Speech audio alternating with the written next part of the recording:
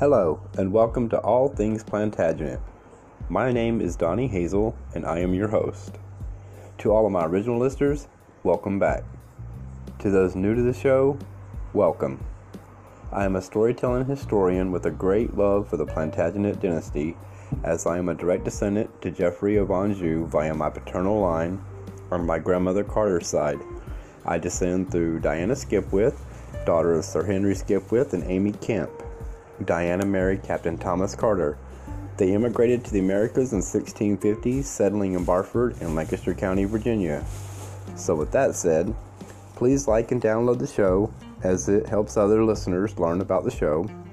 If you wish to support this podcast, there is a link for you to do so, and it would be much appreciated, as it would help with costs of maintaining the website, www.allthingsplantagenet.com, where you can find the podcast as well as extra items for each episode you can read or download.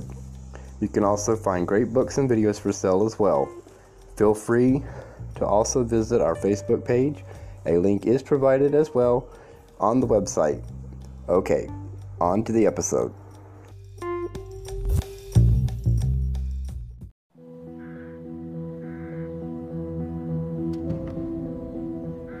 More than 500 years ago, two princes vanished. In the summer of 1483, the heir to the throne, Edward, and his younger brother, Richard, Duke of York, were spotted playing outside the Tower of London.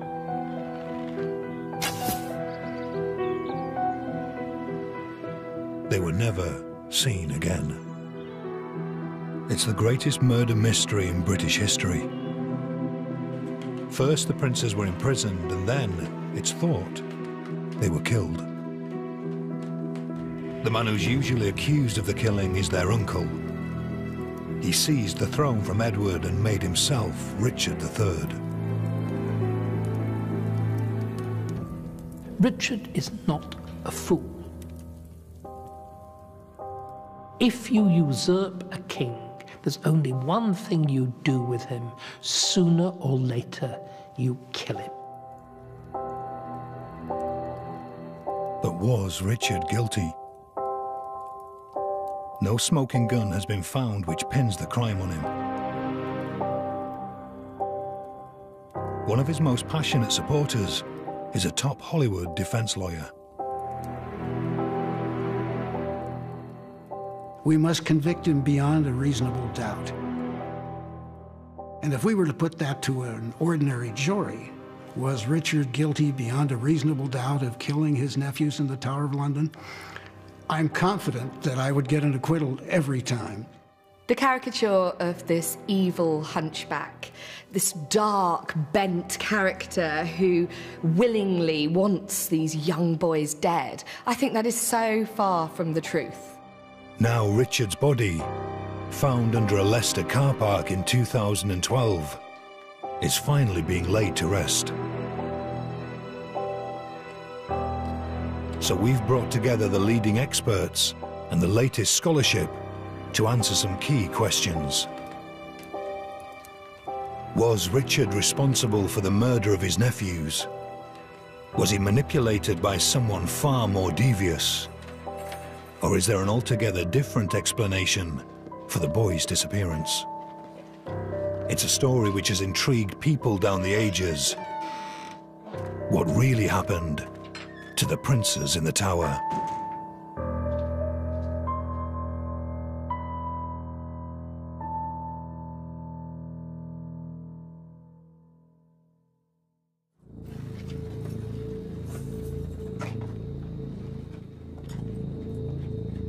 The first man to comprehensively pin the murders of the princes on Richard was the Tudor historian and courtier, Thomas More.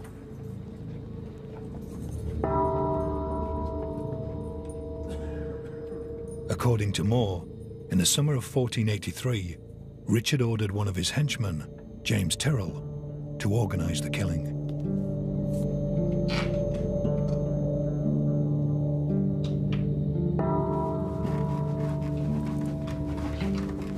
Keeping down by force the featherbed and pillows hard into their mouths, that within a while, smored and stifled, their breath failing, they gave up to God their innocent souls.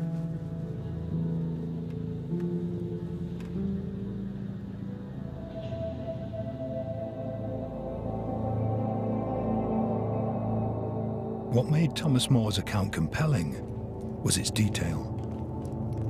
He even gave the precise time of the murder: midnight.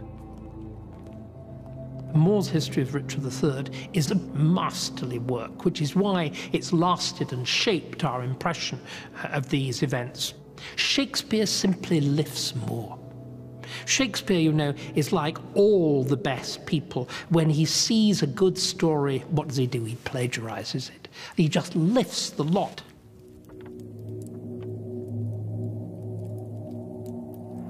Moore and Shakespeare portrayed Richard as a ruthless, power-hungry villain. But critics of Thomas More believe he created a deliberately distorted caricature. He has a very clear agenda when he writes about Richard's reign, and he's really trying to appeal to the patronage of the Tudor court. So by damning this character that Henry VII had managed to defeat at Bosworth, he secures himself a long and prosperous career. If that's the case, then Richard has been wrongly accused, and the real killer escaped scot-free. Nearly 200 years after the disappearance of the princes, bones were found, but their identity was never established. They were reinterred and are now beyond reach. A lack of hard evidence has always bedeviled this case. But by examining motives and opportunities, we can assess the guilt of each of the leading suspects.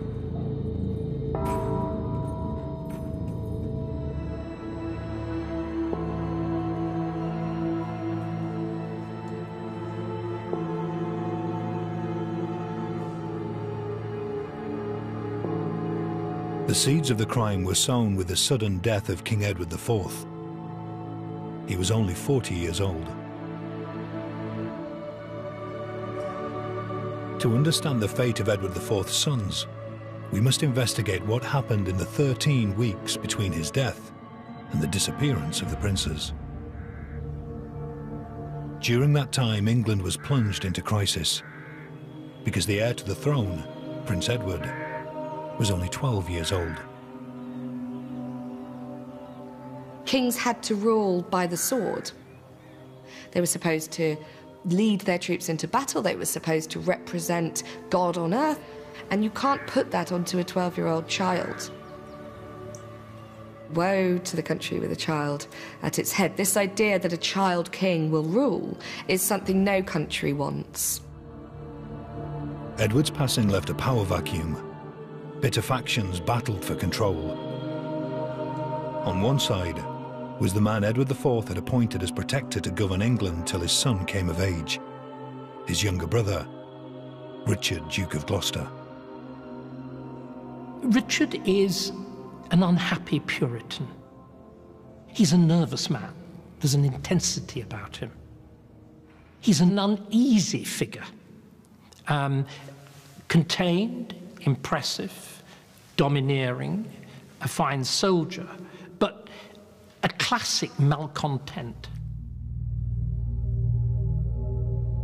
But Richard has always divided historians. Is he the most maligned character in British history, or the most maligned? If we look at the history of him as Duke of Gloucester, as servant of his brother Edward IV, that's precisely what he was. He was a loyal servant. He was somebody that Edward IV trusted, and somebody who served the king absolutely loyally. He did nothing bad. There is absolutely no evidence to show that he ever had any ambition to be king. One powerful nobleman allied himself to Richard. William Lord Hastings, Edward IV's most trusted advisor. If loyalty looked like being Richard of Gloucester's middle name, loyalty absolutely was Hastings. middle name. Hastings' prime motivation would have been to see that Edward IV's son came safely to the throne and came into his majority with a proper understanding of what it was to rule England in the right way.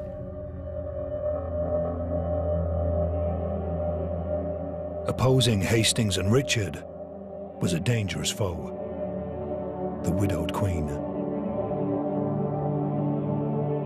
Elizabeth Woodville was an ambitious commoner who'd married Edward IV. She's an extraordinarily clever, politically aware, well-educated, thoughtful woman who has defended her interests, her family's interests, and her children's interests through a very turbulent reign. What she does when Edward IV dies is also a sign of her ambition, because she's the Queen Dowager. She should simply go into retirement, but no, she wants to make herself regent.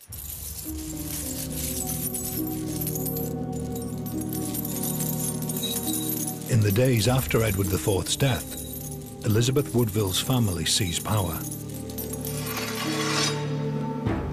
They took control of the Navy and stockpiled money and weapons.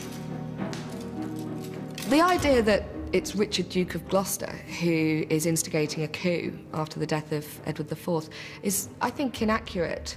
I see the coup very much taking place in the Woodville camp. It's the Woodvilles who seem to act against the guidance of the king on his deathbed, and also against the greater good of the country at this point. Richard viewed Elizabeth Woodville as a threat to his political position, but he may also have viewed her as a threat to his life. His middle brother George, Duke of Clarence, had been executed during Edward's reign. Many believed at her behest. There's a time bomb, a ticking time bomb, and somebody has to come out on top.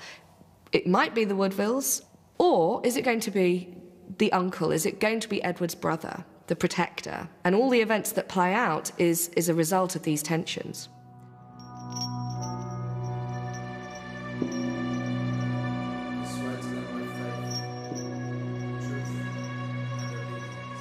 The next evidence we have is that Richard publicly swore an oath, promising to recognize his nephew, Prince Edward, as the successor.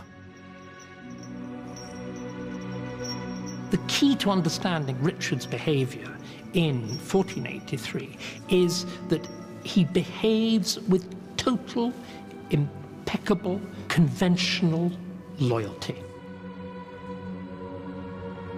And that is the game that Richard can play. He doesn't need at this stage to do very much at all. I am going to be the first defender of my young nephew. I will swear an oath of fealty to him. I will make sure that all my multitudinous servants and deputies swear a similar oath. But what his motives were in that is anybody's guess. In those days, people believed, really believed, that if you gave a false oath, you would burn in hell. He didn't have to have people swear an oath. He didn't have to take the oath himself. He did. The next crisis would reveal far more about Richard's character. It centered on the heir to the throne. Richard and Elizabeth Woodville both needed him. Whoever controlled Prince Edward would control England.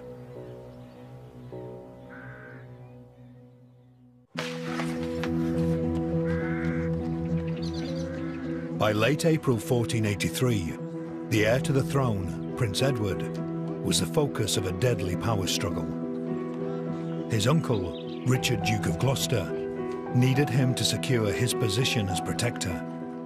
His mother, Elizabeth Woodville, needed him to confirm her family's political dominance. He's an immensely intelligent, highly educated boy with a charming personality. Royal heredity is often a rather dreadful thing, you know. The ugly marries the absolutely repulsive. If you actually look at Edward, it's completely different. You've two dazzlingly handsome parents, and it shows in the children. Edward's guardian was Earl Rivers, the widowed Queen's brother. Elizabeth Woodville had ordered him to bring Edward to London for an immediate coronation. Once he was crowned, Richard's role as protector would cease, and the Woodvilles would reign supreme. Edward and Rivers were 70 miles from the capital when Richard intercepted them. The fact that they had been going to arrive at London before him and had intended to do so, I think probably fueled within him the notion that there was a move to oust him from the key post in government, the Protector. Now that was immediate danger to him. They do meet at Northampton, at which point Richard is joined by the Duke of Buckingham, of course, who suddenly pops out of nowhere.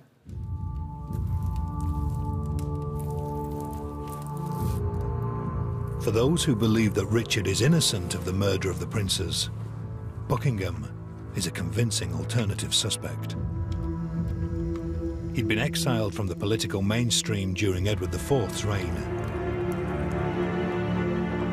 But now he made a dramatic comeback as Richard's right-hand man. He is the archetypal, appalling medieval nobleman. Greedy, ambitious, lacking in judgment, unstable. Richard's weakness is that he has been so loyal to Edward IV, so dependent on Edward IV, that he actually, when left to his own devices, can't manage and panics. I think one thing you could say about Buckingham is that he's got a very, very good eye to the main chance.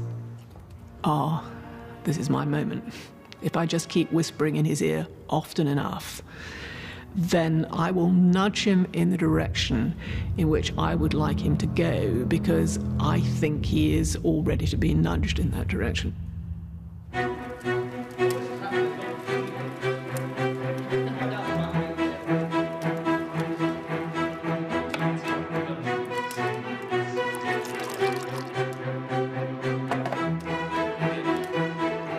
On the day that he intercepted Prince Edward's party, Richard, Buckingham and Anthony Woodville, Earl Rivers, had dinner together in Northampton.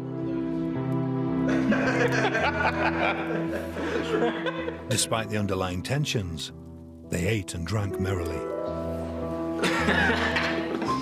But behind the friendly facade, a plot was taking shape. The question is, who was masterminding it?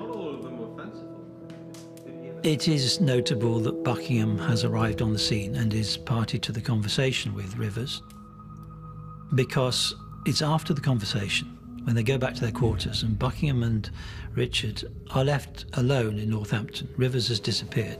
That's when things dramatically change.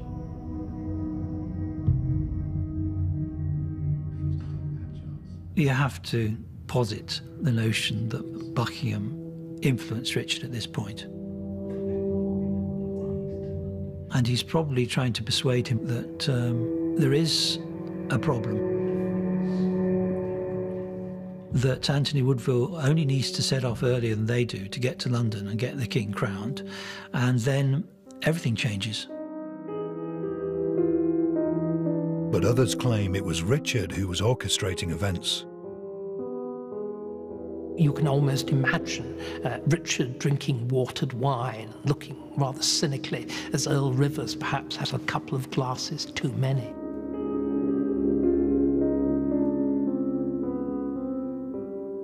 Perhaps even a little odd drop of something, and particularly with the chaps who are sleeping round him. And then the following morning, the coup, the arrest.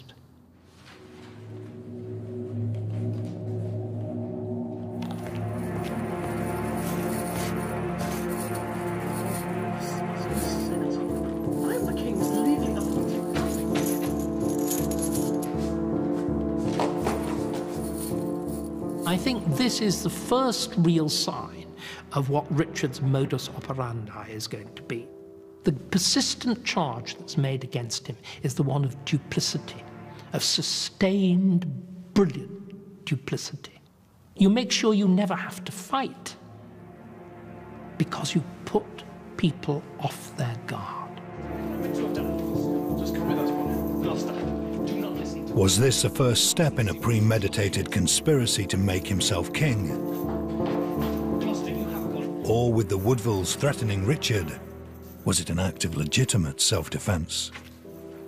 There is no evidence that the arrest of Rivers is part of a master plan. Richard is not undertaking some attack on the throne, some well-developed, well-conceived plot. He is responding to events. You can see Rivers as the personification of the Woodville threat, and he is taken into captivity to remove at least, a figurehead of this conspiracy.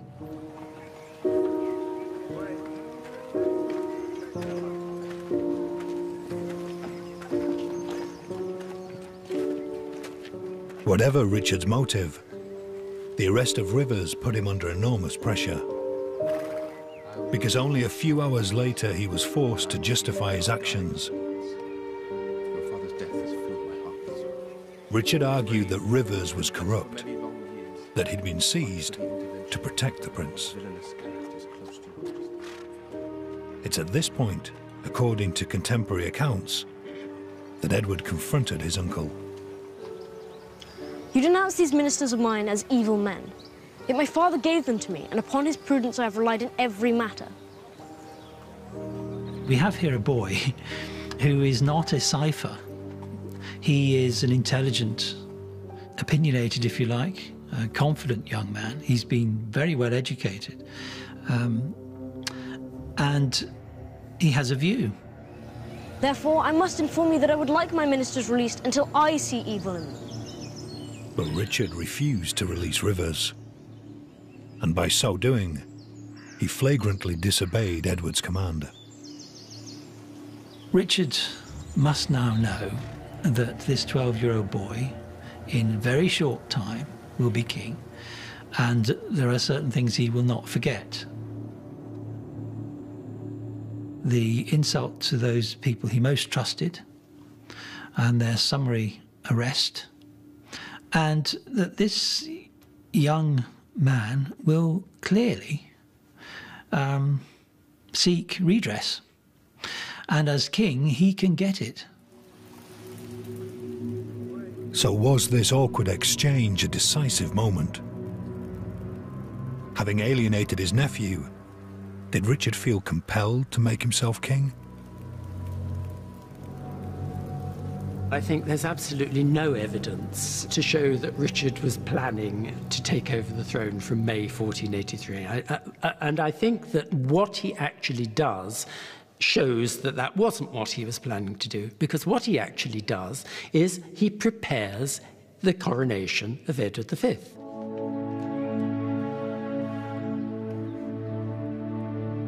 Coins were minted in Edward's name. Coronation robes were ordered, and the prince was housed in the Tower of London.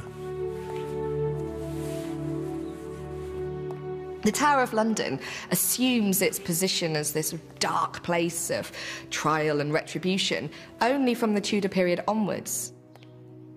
It had originally been an armoury, the treasury, the mint, and a palace, a royal residence, a very comfortable royal residence.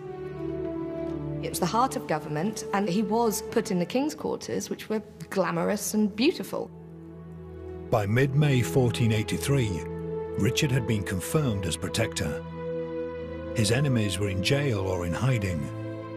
His arch-rival Elizabeth Woodville had taken sanctuary in Westminster Abbey with her younger son, Richard, Duke of York. The crisis seemed to be over. But behind the scenes, one man was triggering a new emergency. The one thing that does happen is from the middle of May, Woodville lands start getting confiscated without any judgment, so that really is completely illegal.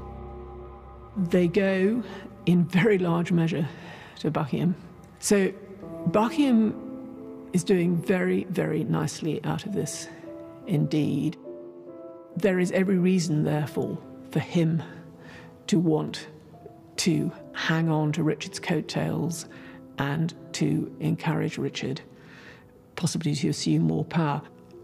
If Richard was worried about the Woodvilles still, the fact that he'd arrested them, of course, in a sense made him more vulnerable if they came back into power. Did Buckingham's greed compel Richard to seize the crown?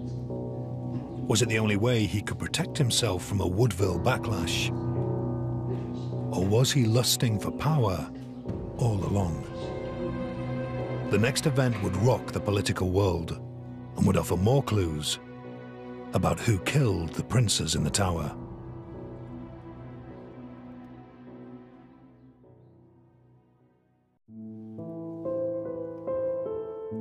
By June 1483, Richard, Duke of Gloucester, ruled England as protector. But with powerful enemies ranged against him, he was vulnerable. Only by taking the crown could Richard safeguard his position. But this would alienate his former ally, William Lord Hastings. Hastings is so hostile to the Woodvilles that he's prepared to go a very, very long way with Richard, and indeed with Buckingham. But equally, what both Richard and Buckingham know is that under no circumstances would Hastings ever countenance a usurpation. Hastings was a tough, experienced politician who commanded the largest private army in the land.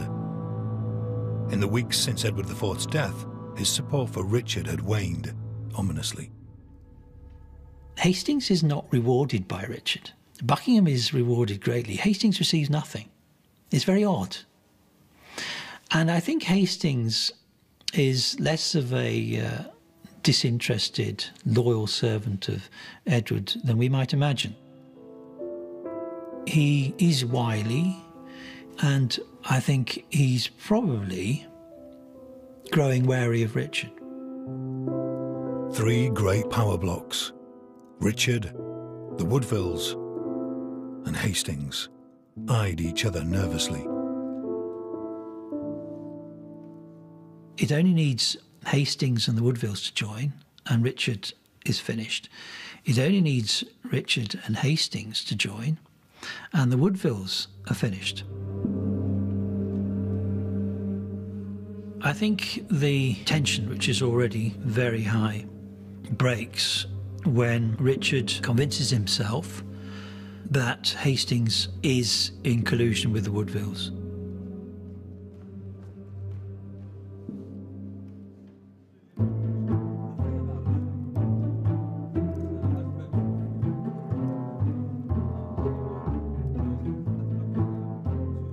For the Tudor historian Thomas More, what happened next is evidence of Richard's volatile and villainous character. More described how events came to a head at a routine meeting of the Royal Council.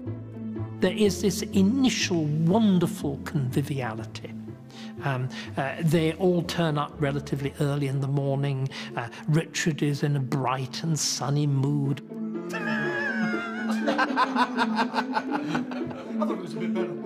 After a brief conversation, he left.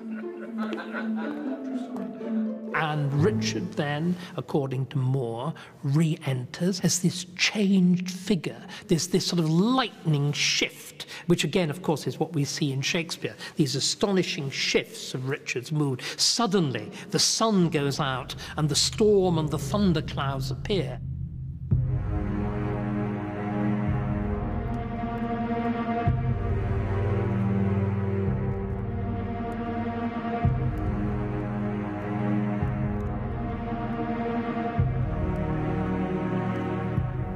What were they worthy to have that imagined the destruction of me, being so near in blood to the king and the protector of his royal person and his realm?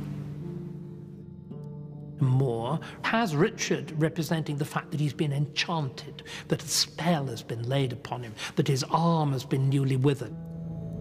If they have so heinously done, they be worthy of heinous punishment. And you get Hastings going,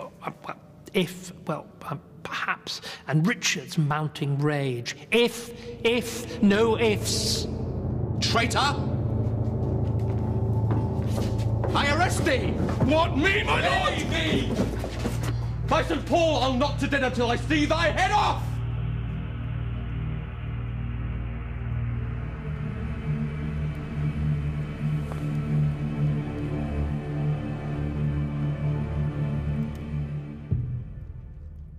Hastings is dragged out, his head put on a log, no form of trial. It's unique.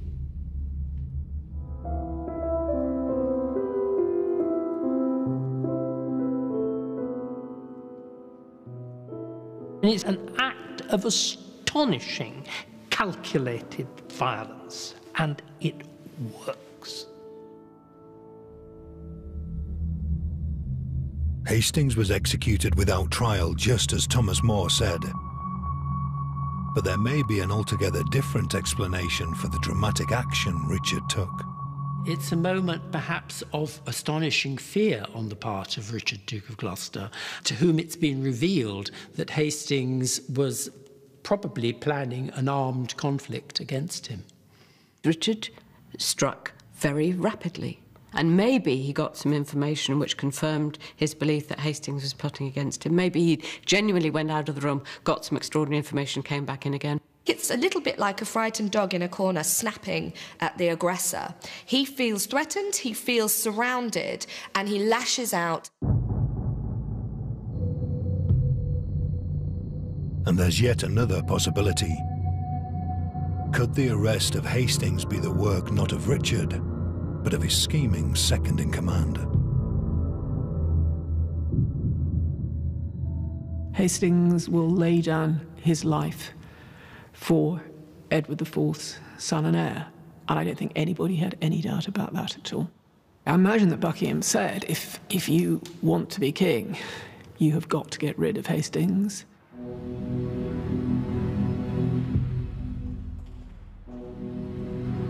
Three days after the execution came the next dramatic move. Once again, Buckingham was at the centre of events. He went to Westminster Abbey to demand that Elizabeth Woodville hand over to Richard her younger son. If he's going to usurp the throne, he has to have both princes, because if he captures one and says that he's never going to release him, the right to be king just transfers to the next brother. So what Richard has to do is to get the second one and put them in the tower together. Elizabeth Woodville is left with no choice.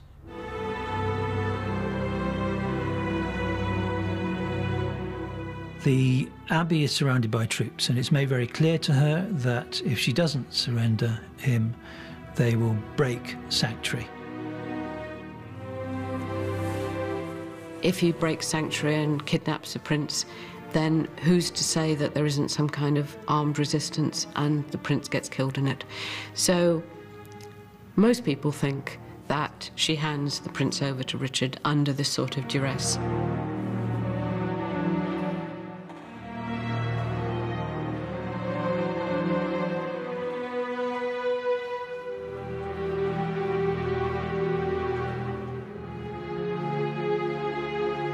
For many experts, the handing over of Richard, Duke of York, is a decisive turning point.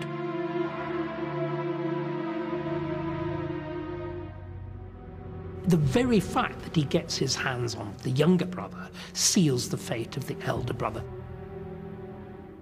Richard can kill the elder prince because he's got the younger prince. Having both of them makes it, in a sense, a cert. I'm not ready to believe that at this point he said, oh, those kids have to be killed. And I don't think there's any real evidence that he thought that. Controlled, yes, he would want them both there. Didn't want them in separate places. But I don't believe that he had decided he has to kill them. I find it hard to think that he was the kind of man who would have killed his two nephews, given the enormous loyalty he felt for his brother. Richard had both boys in his grasp, but they were still the legitimate heirs to the throne. Until a startling allegation transformed the political landscape and allowed Richard to take the crown. At one point in June 1483, Bishop Stillington, the Bishop of Bath and Wells, drops a big spanner in the works by making an announcement to the Royal Council that he had married Edward IV to Eleanor, Lady Butler, daughter of the Earl of Shrewsbury, several years before Edward had married Elizabeth Woodville, and that therefore the second marriage is bigamous and that all the children of it are illegitimate. Therefore, it ruled Edward IV's Woodville children out of the succession. And I think that absolutely floored the Royal Council and probably floored Richard himself, because I don't think he knew about it beforehand. For Richard's supporters, Stillington's revelations are a game changer. If the princes were illegitimate, he had no incentive to kill them. But others think Richard cooked up the allegations himself. It was another treacherous act that would end in murder. I think Richard had a major problem, and it's one that I don't think historians have sufficiently recognised, which was how to get rid of Edward V. How do you get rid of an innocent 12-year-old boy? And you come up with this litter of charges. Stillington, a bishop, presumably a man who has never been engaged in any kind of corruption, at least we don't have any evidence of it, comes to Richard and says, I was there, I'm an eyewitness to your brother marrying or having a pre-contract with Eleanor Butler. Well, why would Richard not believe that? People have looked for centuries now for a reward or some way that Stillington was corrupt. There is none.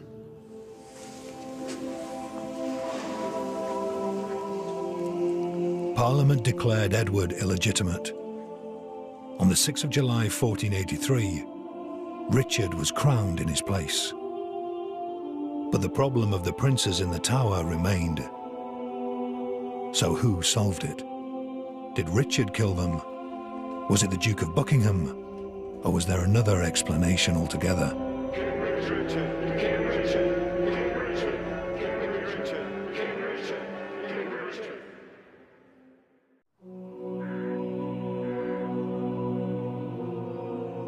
The last sighting of Prince Edward and his younger brother Richard, Duke of York, was in late June, early July 1483, when they were spotted outside the Tower of London. The Great Chronicle of London confirms that they're seen shooting and playing in the garden. They are withdrawn to the inner apartments and seen less and less frequently. Remember, the Tower is a huge and complicated structure.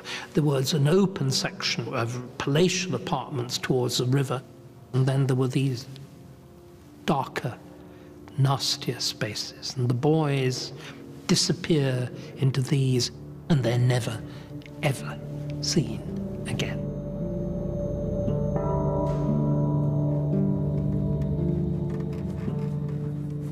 Killing the two boys, even then, in this age of bloodiness and public horror, where, you know, executions for treason are unspeakable exercises of public torture, even that age is shocked by the murder of children.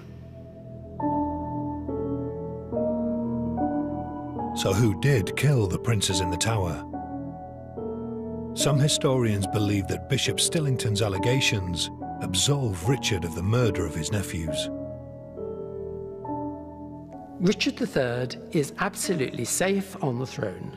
He's been adjudged king by Parliament, Parliament, or the three estates of the realm, have ruled that Edward IV was legally married to Eleanor Talbot. He has nothing to fear from any of Edward IV's children. They have no right to the throne. What possible motive does he have for killing these two bastard nephews?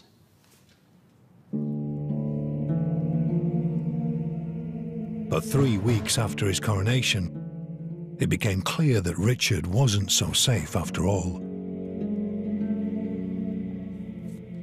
The plot to rescue the princes, which it seems happened sort of sometime leading up to July the 29th, is almost certainly the catalyst for the murder of the princes. Because if you look at the previous history of deposed kings, Richard II, Henry VI, they both get killed when there's a plot or a rebellion.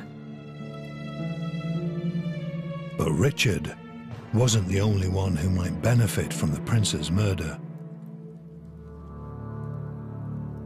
Buckingham has to be considered a suspect. His character would be the most likely to have killed those two boys. He certainly had access to the boys in the Tower of London. He was Lord Constable of the entire realm, the second highest ranking man in the kingdom. So he gets into the tower and he kills them. Buckingham had profited from the seizure of Woodville lands, but he had an even more powerful motive for killing the princes. In late 1483, he switched sides and joined the man who'd later depose Richard, Henry Tudor, the future Henry VII. To become king, Henry needed the princes dead. Did Buckingham murder the boys to ingratiate himself with his new master? If he killed the princes, it may be that he intended to put Henry on the throne and that he'd have a better deal with Henry than he had with Richard. He could do it and then blame it on Richard, because everyone would say, as they did, Richard was the guy in charge, and Richard had custody of the kids, and if they're dead, it must be Richard.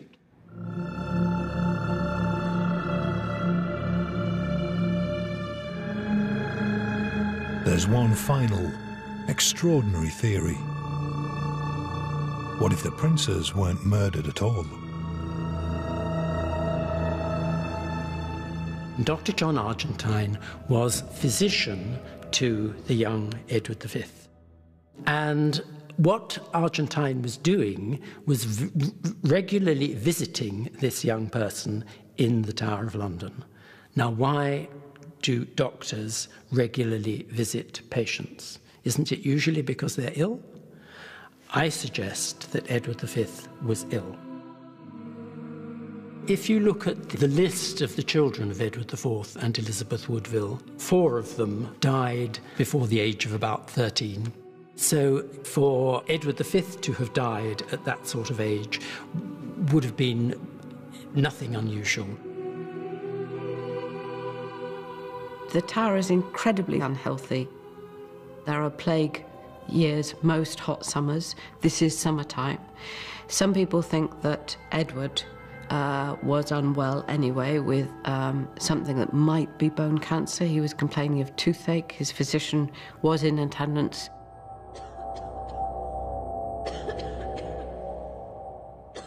I think it's interesting that nobody ever later claimed to be Edward V.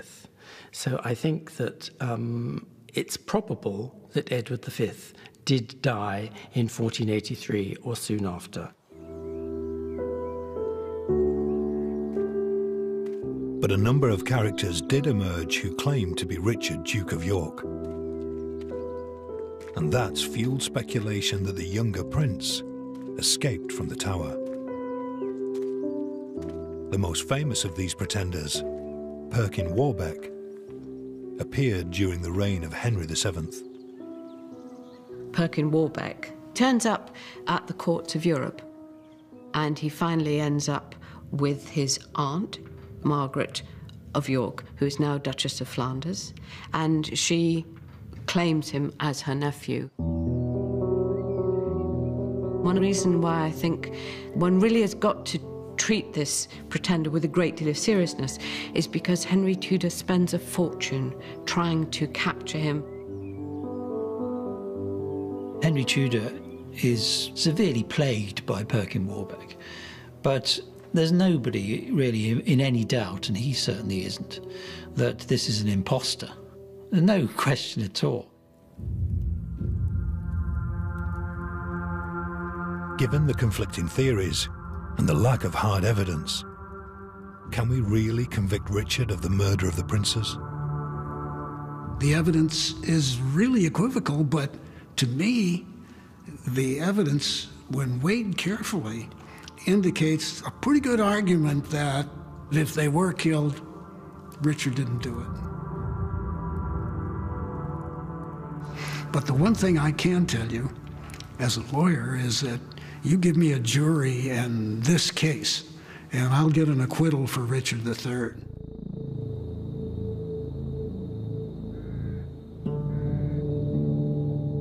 But new research has turned up which may pin the crime on Richard after all.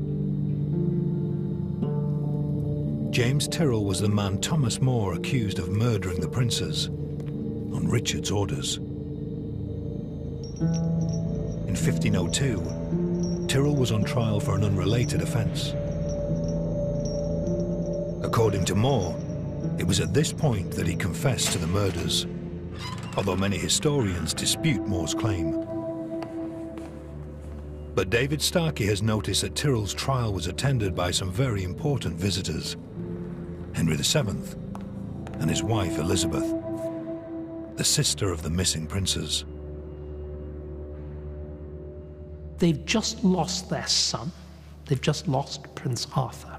And yet, both of them go to the Tower on the days of the trial and are there until the day before he's taken off for execution. This simply has not been picked up. It's in the Treasurer of the Chamber's accounts, and you can actually trace the movements of the King and the Queen. They're there. He's there. Now something is going on. For David Starkey, the presence of the King and Queen at Tyrrell's trial vindicates Thomas More's claim. It tells me that More is on 99% to be right, that there is some sort of confession, that what we have there is probably the nearest that we'll get to the truth. If Tyrrell killed the princes, then it was his master Richard who's the real author of the crime. After 500 years of controversy, we may finally have solved the mystery of the princes in the Tower.